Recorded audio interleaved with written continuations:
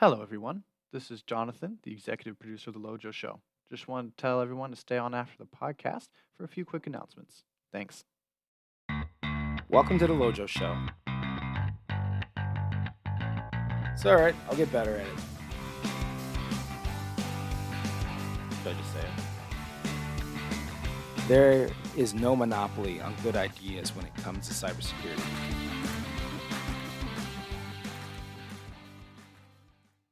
Hello, and welcome to The Lojo Show.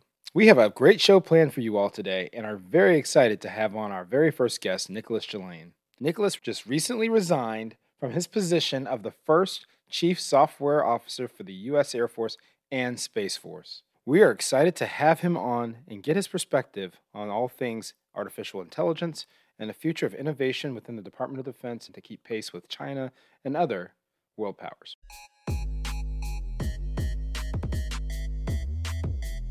All right. Hi, Nicolas. Hey, How this is are Nicolas. you? How are you?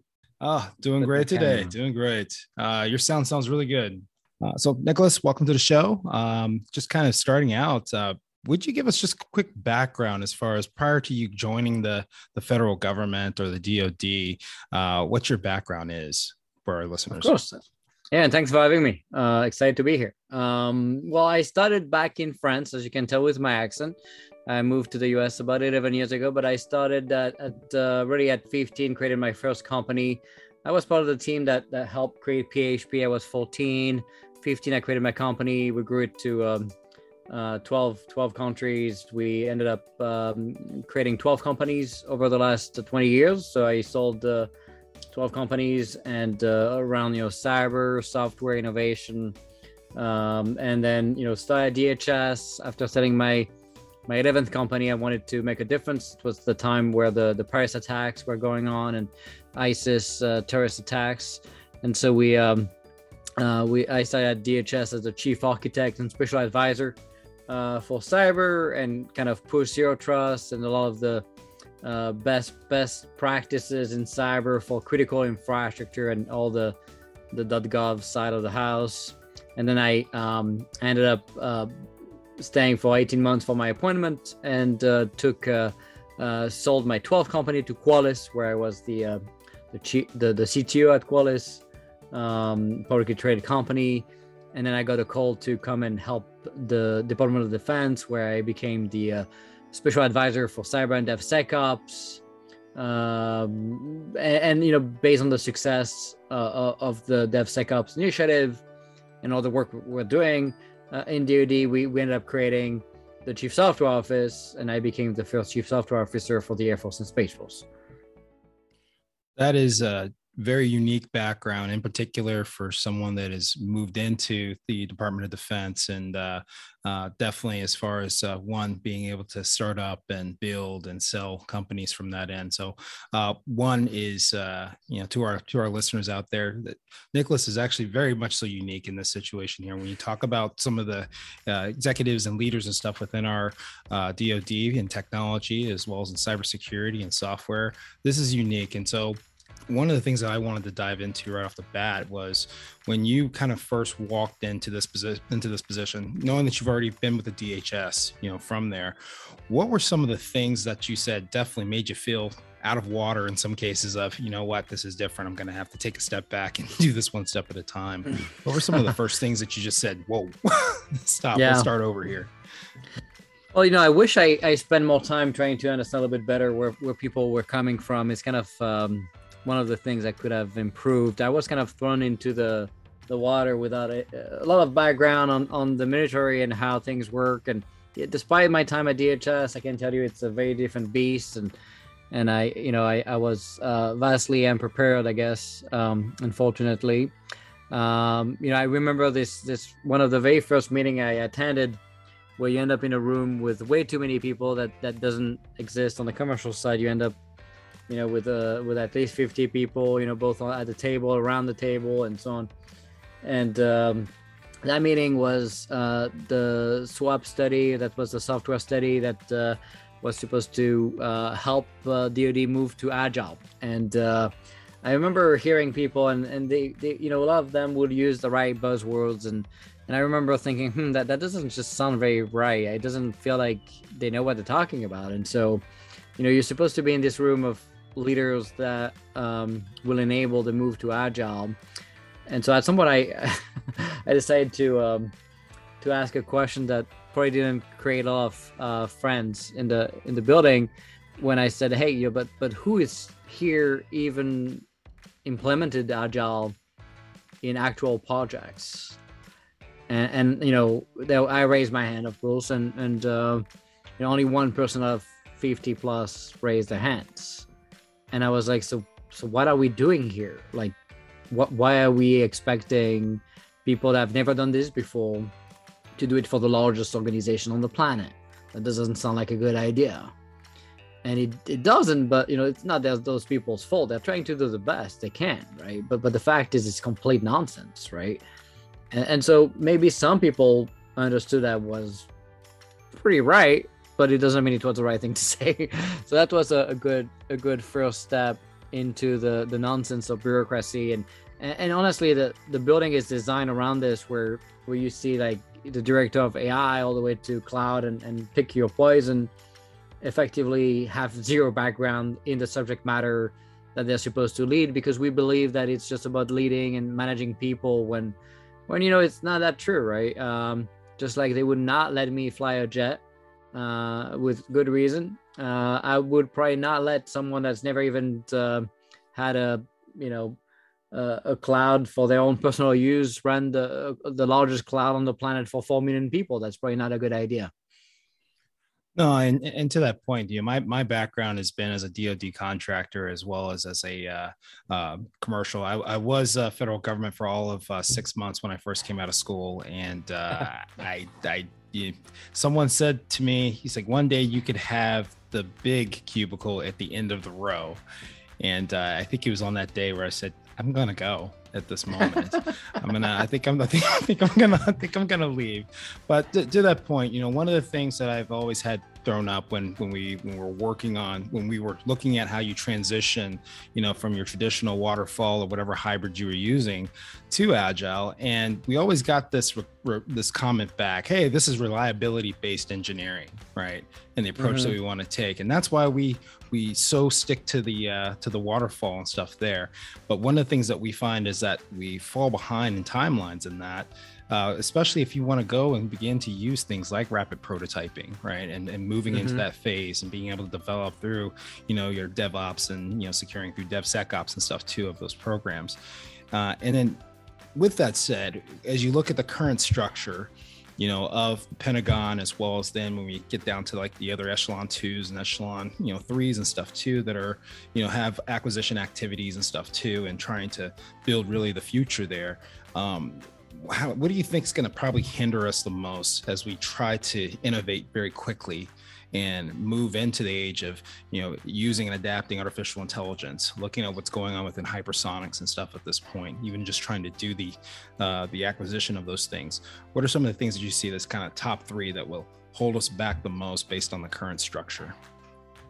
Yeah, what's very interesting is, unfortunately, we don't have most of the basics of life to even think about AI, right? When you don't have a data lake, you don't have zero trust, you don't have rapid prototyping capabilities, you stuck in time, you don't have the acquisition principles to even understand agile and end-to-end agile, not water agile full, So I think when I look at the key steps to solve this, right, there's a few. One is, really embracing agile, end-to-end agile, not just agile in the software development, but really all the way to acquisition and contracting, buying capacity of work, training people. There's such a massive lack of understanding of what agile is. When I say 22 years ago, I was already using agile, and yet 22 years later, the department is still using waterfall as a default, right? So we need to move away from that. That implies also that Congress will change the way we fund things a little bit to some degree. There's a lot of pilots with the single color of money for software and a lot of different things that are important there. but also like just pure training, right? People, leaders, and people understanding what agile means, and what is the capacity of work? How do you groom your backlog? How do you prioritize work, and how do you continuously deliver it in the hands of the warfighter in small increments? And it's not about moving fast and tripping down and not being able to stand back up. That's just the wrong understanding of agile. Because you do incremental delivery, you should not fall down and not be able to stand back up. You should be able to, deliver small pieces incrementally and demonstrate that you bring value, tangible value to the warfighter, and whether or not you're going to the right direction. So it's all about, kind of getting the data to be able to measure efficacy, right? Yep. That's step one. Step two will be, kind of investing in our people. I was giving an hour a day to my people to learn, first to catch up and then learn. So I think that's very important. Self-learning with the velocity and pace of IT. You don't have a choice. You have to embrace learning. If people don't like learning, they should probably not be in IT. You used to be able to get away with 5-10 year cycles. Now it's much faster than that. You can be obsolete in a year. So you have to invest in yourself, and you have to do that whether or not the company you work for, the organization you work for, is doing it for you or with you. It doesn't really matter. But obviously the department should empower that and invest seriously in the workforce and create, software career path, cloud, data scientist, and have a progression of pay and title, and keep people excited. Back to your point on the cubicle stuff, right? I think it's important to see the progression and room for improvement, but also the mission, being so important as well. So that's kind of the second piece, and the third piece is kind of breaking the silos and really creating joint teams to solve some of the basics of life. I was talking about, you can get to AI if you don't have a data fabric, if you don't have proper connectivity, transport mesh with 5G, satellite, fiber, right? So you want to bring all these things together into a centralized office. I mean, some people talk about DISA, but DISA is just not staff and not embracing the agile principles, picking a single prime to run things. We never did that. At Platform One, we always had multiple companies, and the government being the integrator, and the companies bringing diversity of opinions and of options as well. So you want to have that diversity. You want to have that ability not to get locked in right to a single company, but you want to have a joint team and merge your government talent and stop, Navy, Air Force, and Army reinventing the wheel and wasting taxpayer money when it comes to cloud and, transport and basics of IT, right? You want to be able to build on top of that. And that's where the services should be focused on the top, where you actually bring tangible value to the warfighter with tangible outcomes. These other things are just enabler, of work, DevSecOps, cloud, AI, ML, data fabric, all these things, right? That should be enterprise funded and centrally managed. I think one of the keys here is this. In our listeners, we have a heavy amount of folks that are from the aerospace and defense industry, and those that are also prime contractors and stuff out there. And I think one of the things we all know is the difficulty and the painstaking time that it takes to actually get a government computer or a laptop and get it to work, as well as even within there to be able to work together. And then least of all is that you have this environment that is very much so fragmented, in which case you can't reuse the data that you have because of the different walls, need to knows, and everything else that's there. Those tend to cascade at this point, from my perspective, into really becoming areas of concern when we start talking about being able to use AI, or even be able to apply things like machine learning and stuff to large amounts of data sets and stuff too from that end, to begin to kind of push things forward in government there. When you look at, let's say, the artificial intelligence, apparatus that we possibly could have, we get to see that in our commercial life every day, to what that means for military applications, or really, pushing our military, DoD, and government forward there.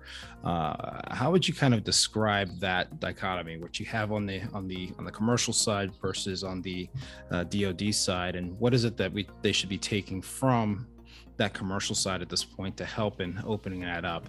Is it more administrative, or is it more technical, or is it a combination of both at this point? What are your thoughts on that?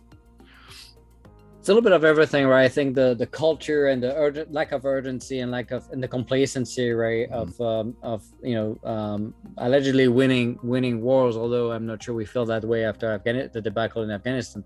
Yeah. But I think people, unfortunately, still to this day, when you hear us call China a near-peer adversary, and you see Sputnik moments like the hypersonic launches and different things that China is doing in Russia, and we keep dismissing them as almost Sputnik moment, and it's not as big of a deal as we should describe them to be. That is very concerning, because you keep creating this vicious cycle of lack of urgency, and companies don't do that when you compete on the market. That where you see companies like Blockbuster and Kodak and others, right, miss the boat and disappear to some degree, or completely, and so companies don't have that luxury. The government and the taxpayer feel good about the fact that we spend more money in defense than many countries combined, but they fail to realize that I believe we only get 10 cents on the dollar on return on investment because of the waste and the bureaucracy and the nightmare that is the acquisition process of the U.S. government. In fact, when I estimated work coming from the commercial side, doing this for 20 years very, very well, I would say, that's only 50K or 100K or whatever, right?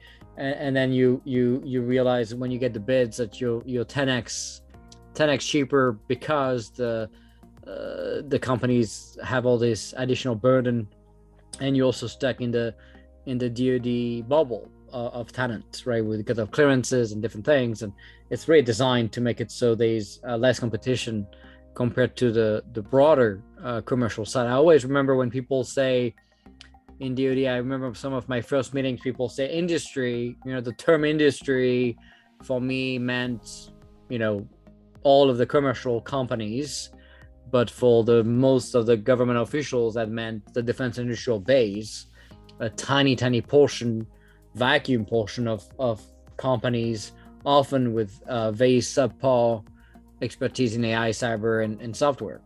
And that is concerning when you're limited and you don't have access to best of breed of everything, right? Yep, absolutely. And to that point, and my background is also in consulting and professional services. So speaking with, C-suite, CISOs, CIOs, CTOs as well within, within commercial, industry. And I always noticed a difference as far as in some of our, in those discussions whenever I would transition and begin working with DoD. And that is, while I can have a technical conversation with a lot of our CIOs and CTOs and CISOs even in commercial, that is not a conversation that goes very well when I try to transition that over to the DoD or to DoD leadership. And I understand why. I understand that, as far as in the structure there and what the commanding officer is within different areas and things, I understand that portion, but I find it to be a hindrance when you've got to walk down the line of 3 other subcontractors and several other CETA contractors, and then also a FFRDC in order to get an answer about a very simple systems administration type of issue that you might have in that area. And that's the scary part to me when I look at how are we prepared, right? No, I mean, what's scary, right, is you and I understand why. Doesn't mean it's the right thing to do, right? I would argue it's not, and we have to stop doing this. Just like they would not let me fly a jet or manage, a team of pilots, and they shouldn't, because I know nothing about it. They should not think of IT and innovation and tech as just putting one, two, three-star general or colonel or whatever in charge of a team just because it's just management of people. It's not just management of people. You have to understand the subject matter to a lot of degrees, if not be an expert in it, but at the very least understand enough. And that's by far not the case. You look at who we put in charge of AI in Jake, and they are good people, right? I have nothing against the people, but a 3-star general with zero background in tech leading Jake is probably not a good idea, right? And you would never see Google, interview for their cloud CEO to pick someone that has never even run a small data center in their basement, right? That's probably not something they would do. And yet, we put in charge people of clouds that have never even done anything with cloud, and now we want to do it for the most complex, largest organization on the planet with the largest cyber risk and security risk, and we think it's going to succeed. How again? How are we putting the right things on the table for this to even succeed? It's already if I didn't have the background I had for some of the successes I brought to DoD because of my previous experience, I would have no chance ever to succeed bringing this to life, because you're dealing with the largest and most complex and siloed and vacuum organization on the planet. So you need to compensate that by having people not with degrees. It's not, I don't have a degree, but I'm not saying that because I don't have a degree. I think it's about experience more so than checking boxes, right? Yep. Yeah, it is. And I think to that point, when we look at really how you expand from not just an innovation standpoint, but kind of course the security discussion is always very important within that. But I can tell you, just over the last year and having discussions and stuff with even like with the Army over zero trust, and in particular trying to define what is really a software defined network versus a cloud network that was there, and going through that discussion, and then trying to kind of meddle through whether you need to deploy things like network access control or mission control, and should that be agent or agentless, or in going through those discussions at its rudimentary level.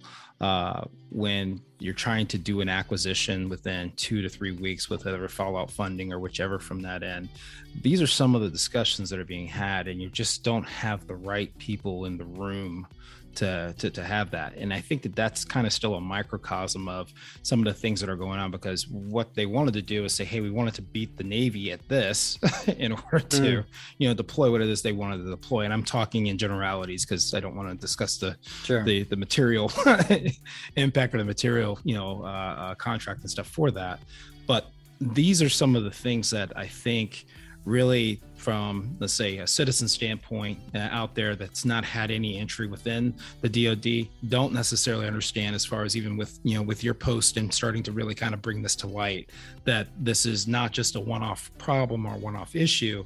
It is definitely tied into the culture and stuff that you have from a military standpoint, and what at some point has to evolve in order to want to keep pace with with the developments of innovations in AI, hypersonics, even things like smart factories at this point that our aerospace defense and defense industrial base are starting to try to integrate in order to, one, produce faster, produce cheaper, and to be able to get those innovations to market a little bit quicker too at this point.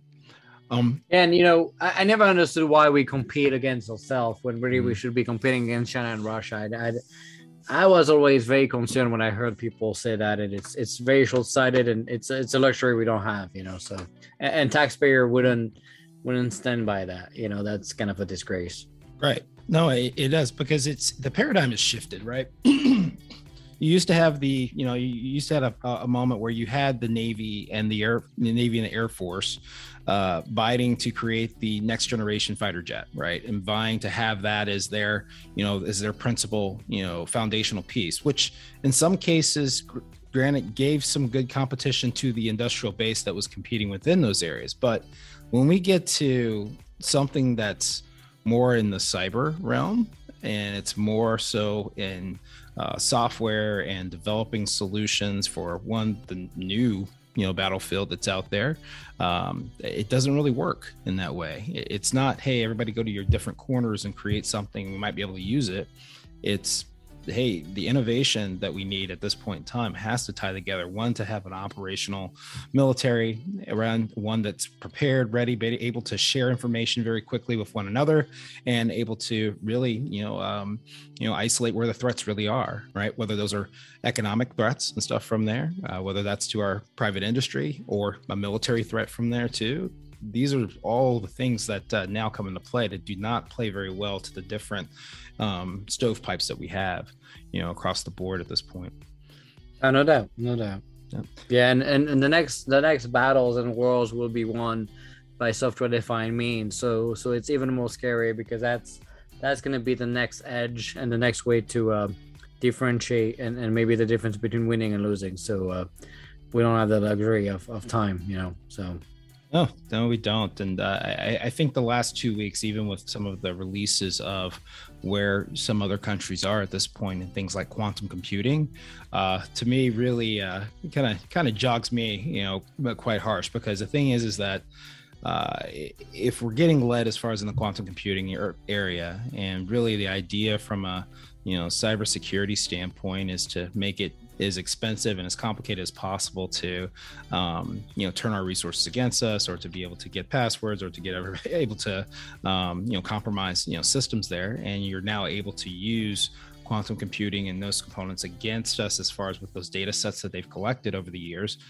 This becomes a big issue, things with old hashes and everything else that come to play. And I'm simplifying that, but these are areas that we would normally expect that our military was ahead on, things like DARPA and the areas there.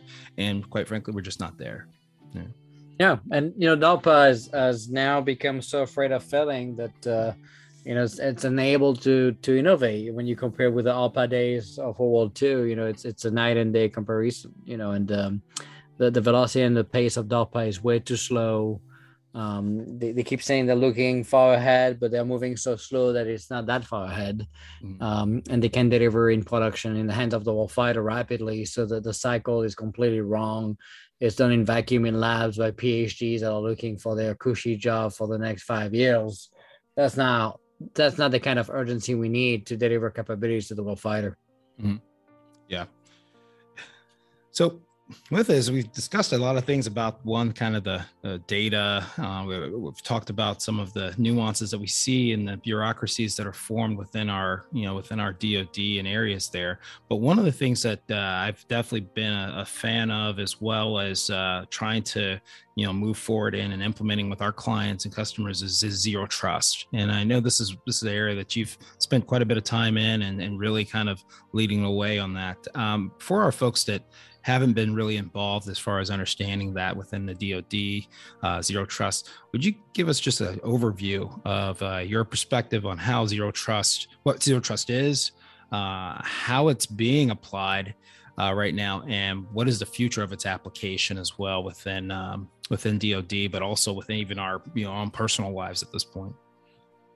Yeah, so zero trust is kind of the shift in mindset that unfortunately goes initially completely against all the principle of the DoD when it comes to perimeter defense, right? There's this whole notion of zero trust as replacing the perimeter. It doesn't mean there is no perimeter, by the way, but effectively the former legacy cyber defense concepts were designed around this big firewall wall that you have around your systems. But now, moving to clouds and mobile and different data centers, you don't really have that wall. And so it's almost impossible now to keep defending a wall that's just not there.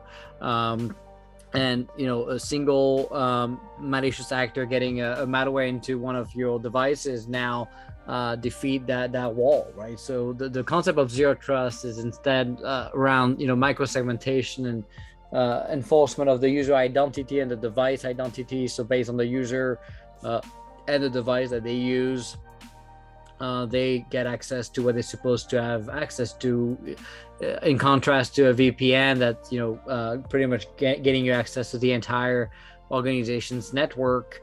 This is microsegmented, so The technology we use in DoD is based on software-defined parameter, which is a concept of micro-segmentation around what we call a segment of one. That means effectively each connectivity, each device and user pair, based on the component risk of the device state and the user identity and role-based access control and the user identity in the organization, get access to what they're supposed to have access to based on that component risk of the device plus the user. So me connecting with a government device versus me connecting with a personal device, or a device that's not patched, or a different user connecting with a different government device, effectively gets a different, completely different micro-segmented network with an inability to even scan a network and see what else is there, because it's effectively it's using modern software-defined networking principles to isolate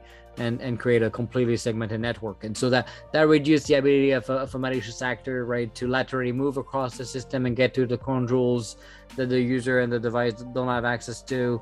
And it's really doing a much better, more granular enforcement of access control and implementation of attribute-based access control, ABAC, on top of RBAC for basic roles. But you can go down to the data level and say, the who may be TSSCI, but the what is, secret rel, and based on who you are and the access you get, you only get to see what you're supposed to see, and you don't get to see that other cell in your data scheme. So there's a lot of very granular, powerful aspect of mitigation of lateral movement, and that's what we use in the Air Force and Space Force. And we created the largest implementation of zero trust in the US government about 18 months ago.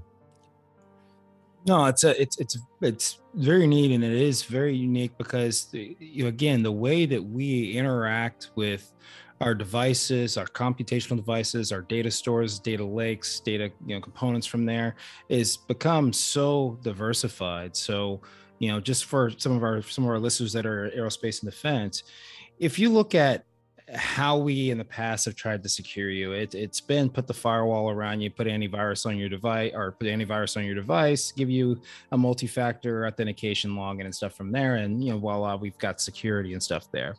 But we've found that that's not enough, right? Nor does it really lend itself to the new use cases that we have out there. We're in a world of Internet of Things or connected devices. And so when we look at things like where do you gain access to the resources you need? Well, it's through a device, right? That device should have attributes that should be recognized by other devices or even other endpoints that you're trying to connect to. And so in that case, you may have a tag. You may also have things like looking at your current security posture in that case to decide whether you're allowed to enter or converse with that particular server or so. So, the idea is that let's say you have a sensor that's sitting out on a launch pad, right? That sensor needs to speak to an application or so in order to make it run. That application can be in a data center or whichever. Well, that device needs to have some attribute from it that would be recognized by either that application or a controlling or broker in that case, right? From there, as you go through as far as the software and stuff, can you interact with this part of the software or that part of the software? You then have another decision point of, yes, it can talk to this, but it can't talk to it from an administrative standpoint. It can only be a user, or it can only gain information that's actually sent to it, but it can't either receive or send. So you're making decisions that are logical within that, within that security and that perimeter, right? What it's doing, again, you're removing just the wall that used to be there that was complicated to get turned off. And now you're just saying to each one of those endpoints, hey, you need to have these items, you need to have this user, and you need to have this way of connecting and communicating in order for us to accept you, right? And then those are things that can make decisions based on either time, it can be based on a security architecture or security parameter that's been set. But it allows you with more fluid communications, but also more secure, because now you're looking for multiple attributes and stuff too that's associated with it. So these things, as we look at things like zero trust and zero trust networking, as far as being able to say, hey, I'm not accepting you unless you have these things associated with you, and I can recognize you from something that's been previously configured. This is what's kind of pushing our way down the future and allows us to really interact with our physical world as well as with our software world of the future there too. So you can correct me if I'm wrong there, Nicholas. No, you're spot on. Yeah. Okay. Now, when we look at kind of the next explosion, I think we're on short time here now, but as far as the next steps and stuff that you see out there, we do a call to action with every one of our podcasts. What are some of the things that you see are just absolutely important at this point for both us from a citizenry standpoint to get involved with, but also for the DoD to begin kind of evolving to a better way of doing business? I'm going to stop right there and just let you kind of call those out. Yeah, I think, first we need to stop being complacent, and we need to understand that China is really creating an existential threat to the nation and the future of our kids, and that we are running out of time and we need to take action now before it is too late, because the velocity of AI and the volume of data they got access to, and the access to their Chinese companies and of course hacking into the US companies as well, give them a very strong advantage that obviously is going to be tough to compete with. So I think what's very important to keep in mind is that we need to stop overclassifying all the threat we see coming on from China and Russia, so we can raise awareness, so we have companies willing and eager to come and partner with the DoD to solve this, because what people don't understand is we have great US companies leading in AI, for example, but the US government and DoD in particular have no access to it. So we need to solve that, and we need to make sure that companies understand and employees of these companies understand why this matters, and that they want to participate and help us fight that fight and win it. And we need to stop being complacent with China and calling them a near peer adversary when they are a peer, if not leading in many of the most critical domains. The next wars are not going to be against camels. It's going to be against very advanced weapons, and we're not going to have the luxury of time to aggregate in Asia and go defend Taiwan. And so, autonomous capabilities, leaner, smarter, right? For people that have not read the book, the Kill Chain, right? I think it's a very critical book for everybody to read, because it does a very incredible job at describing what are the problems, but also what are the solutions as well. So I think that's really my call to action is we need help. We need your help. We need to wake up before it is too late. We're down here on the Space Coast, right down from Cape Canaveral, and we've got some very large, both Space Force and former Air Force Space Command type activities down here in Defense Industrial Base. So I thank you for coming on and really going through these areas and stuff with us. This is definitely going to be valuable to our listeners. Awesome. No, that's great. I love it. All right. Thank you. All right. Thank you so much. Bye-bye. Bye.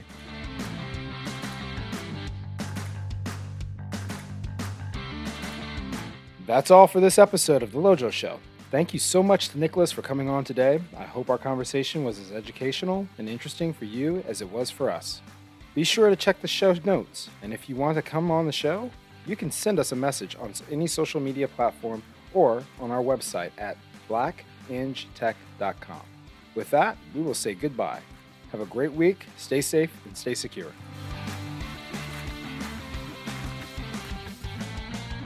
Hey everybody, this is Jonathan again. Thanks for sticking around after the podcast. I hope you enjoyed it. Just wanted to let you know that we're planning a Q&A episode for Christmas. So if you have any questions for Lovature about cybersecurity or any of the topics that we've talked about, please add us on social media or send us an email. We'd love to hear from you. If you enjoy the podcast, please consider giving us a like and follow our social media handles. It really helps us reach out and find more listeners. If you want to be on the show or know someone that you would like us to invite on the show, send us a DM, add us on social media, send us an email. We'd love to hear from you and love to have you on. Also, just wanted to say that we are now on Pandora and iTunes, so we are on every major streaming platform, podcast streaming platform. So now you can listen however you want. Thanks for listening, and we'll see you on the next episode of The Lojo Show.